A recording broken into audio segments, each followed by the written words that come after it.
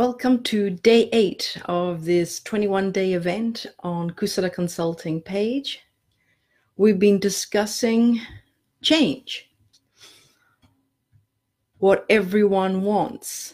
Everyone I speak with, and when I read social media and blogs and complaints and observations, everyone wants change. So let's talk about it. So I decided we're going to talk about it for 21 days. But what I'd like to bring into the mix is, what exactly do we mean when we say we want to change? What exactly do we mean when we say we want change? And this is what I'd like to really emphasize and highlight every single day. What are we actually meaning? What are we actually meaning? What are we actually meaning when we just say it? I want change. And it comes down to the part is that I am tired of feeling the way I'm feeling about my experience. I am tired. I am done tolerating the way I'm feeling. I want a different experience. And we have this assumption, this core belief that if things changed outside, when I bump into it, I would look at it differently and I would feel differently and things would be so much better if I just walked outside, and it would be a perfect world. Everyone would be just kind and loving to me and it would just be amazing. If just people would get their crap together, their shit together, their ducks all in a row, and I would be fantastic. And that's what we're all assuming. That's how we were brought up. We were brought up to be polite, to be good people, to always do the right thing. So when we do the right thing, other people look back at us and say, hey, you've done the right thing. Good on you. Validation is now sent your way. Love and appreciation is sent your way.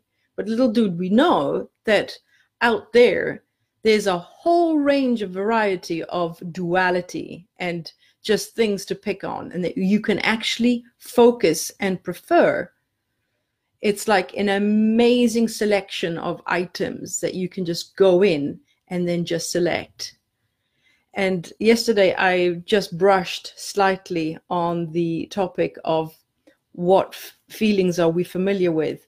And if you notice now, when you go out in the world, you're sort of prone and pulled towards scenarios and situations and circumstances and people that you have an innate knowing that you will get that feeling from choosing that, from socializing with these kind of people, going to certain places, being involved in certain events.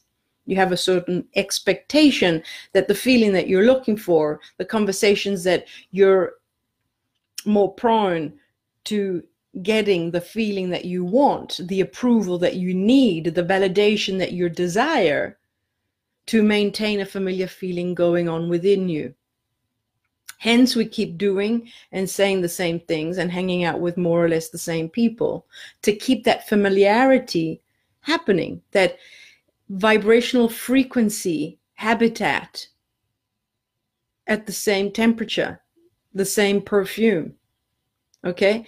The same essence of that familiarity, so things just feel normal, all right? But always wanting to feel normal is the contrary to change. Change is uncertainty. Change feels very unfamiliar. Change implies that you're thinking and feeling about different things.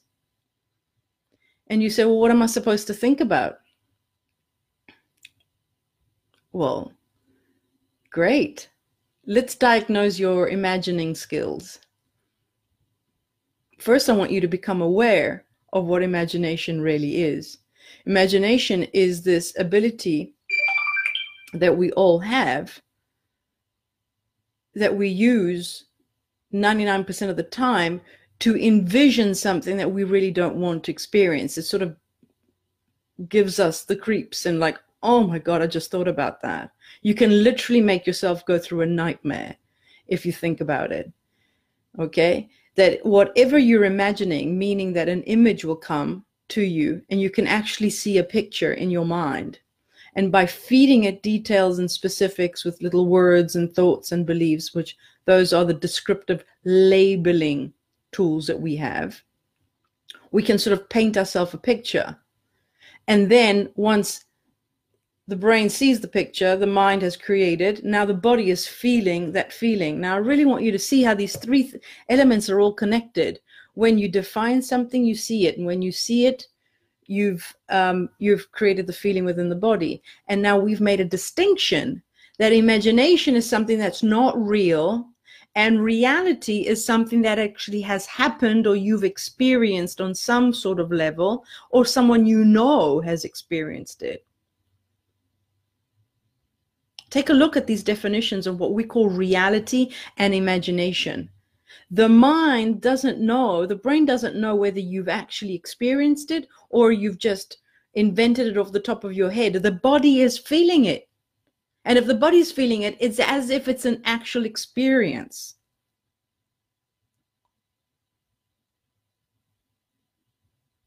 %90 of the things that you're thinking about and feeling haven't even happened and probably will never happen.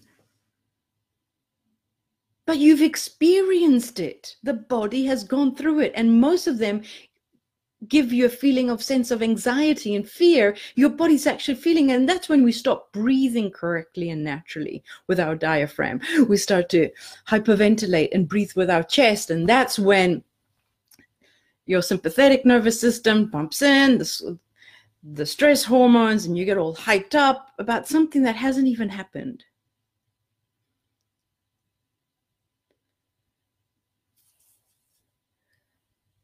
Again, for those that haven't seen the 21-day Remembering How to Breathe, it's really beneficial to seeing the connection with this series of 21 days, setting the stage for change, and the 21 days of Remembering How to Breathe. Certainly paint the whole picture of what tools you actually need, which are free of charge in your ability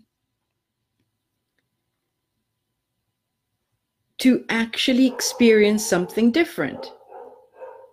So let's talk about imagination. When you're thinking about planning your day tomorrow, that's imagination. But you say, hang on, I've already done it yesterday, so it's not actually imagination. This is reality. This is reality.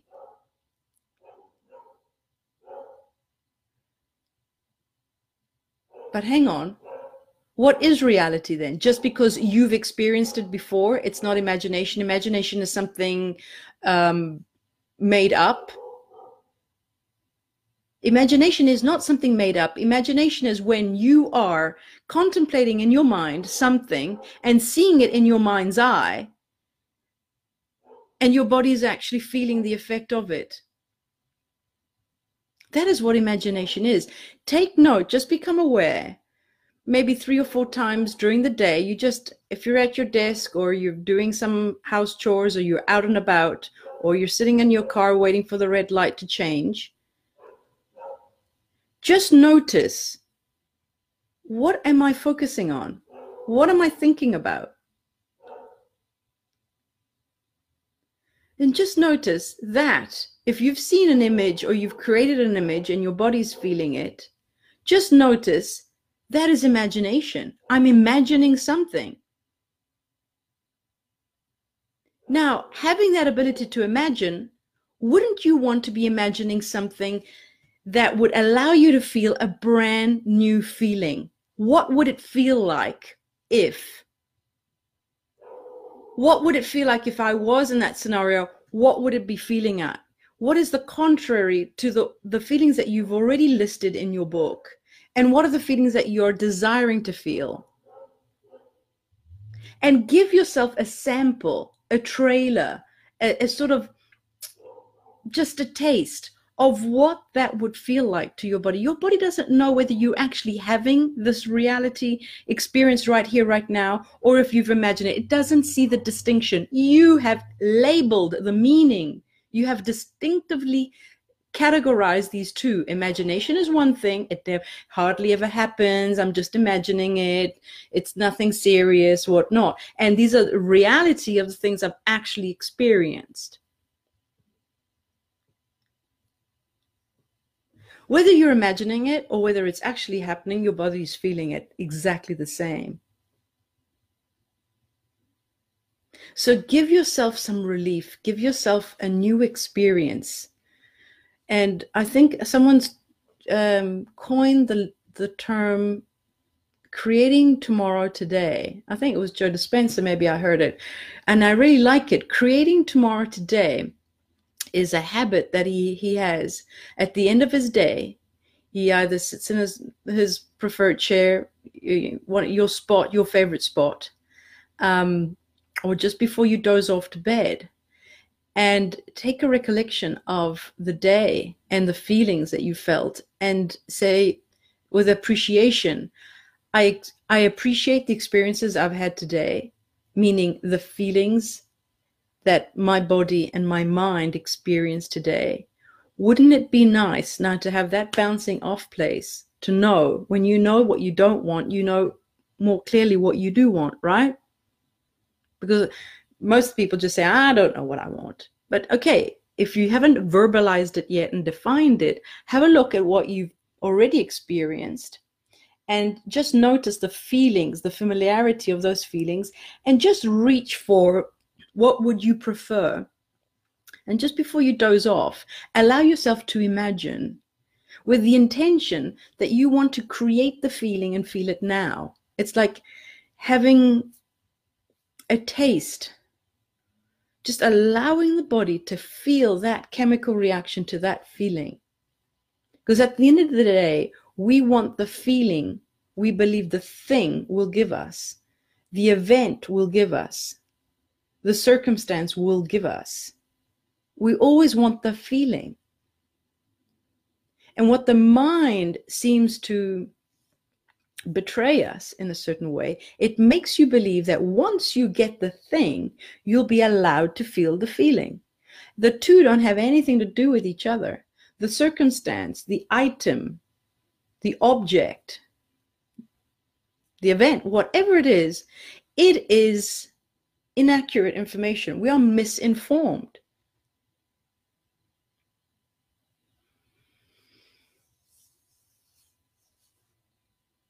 You don't really need the object in order to have a feeling, to feel the feeling, to experience the feeling.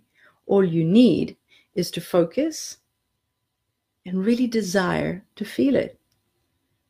Your desire, your intent desire, your intention, your expectation to allow yourself to feel the feeling you have been wanting to feel for so long.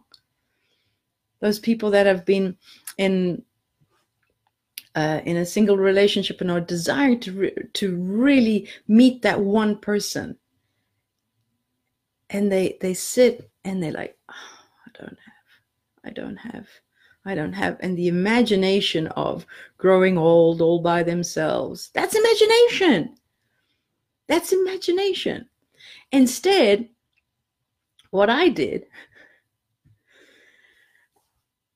I just captured the essence, and I allowed my mind to just go into this imagination. What would it feel like to be with someone that I could explore these emotions, respect and unconditional love, and being able to hold their hands while we're walking along the street, and I just cultivated this respect and this sincerity and this.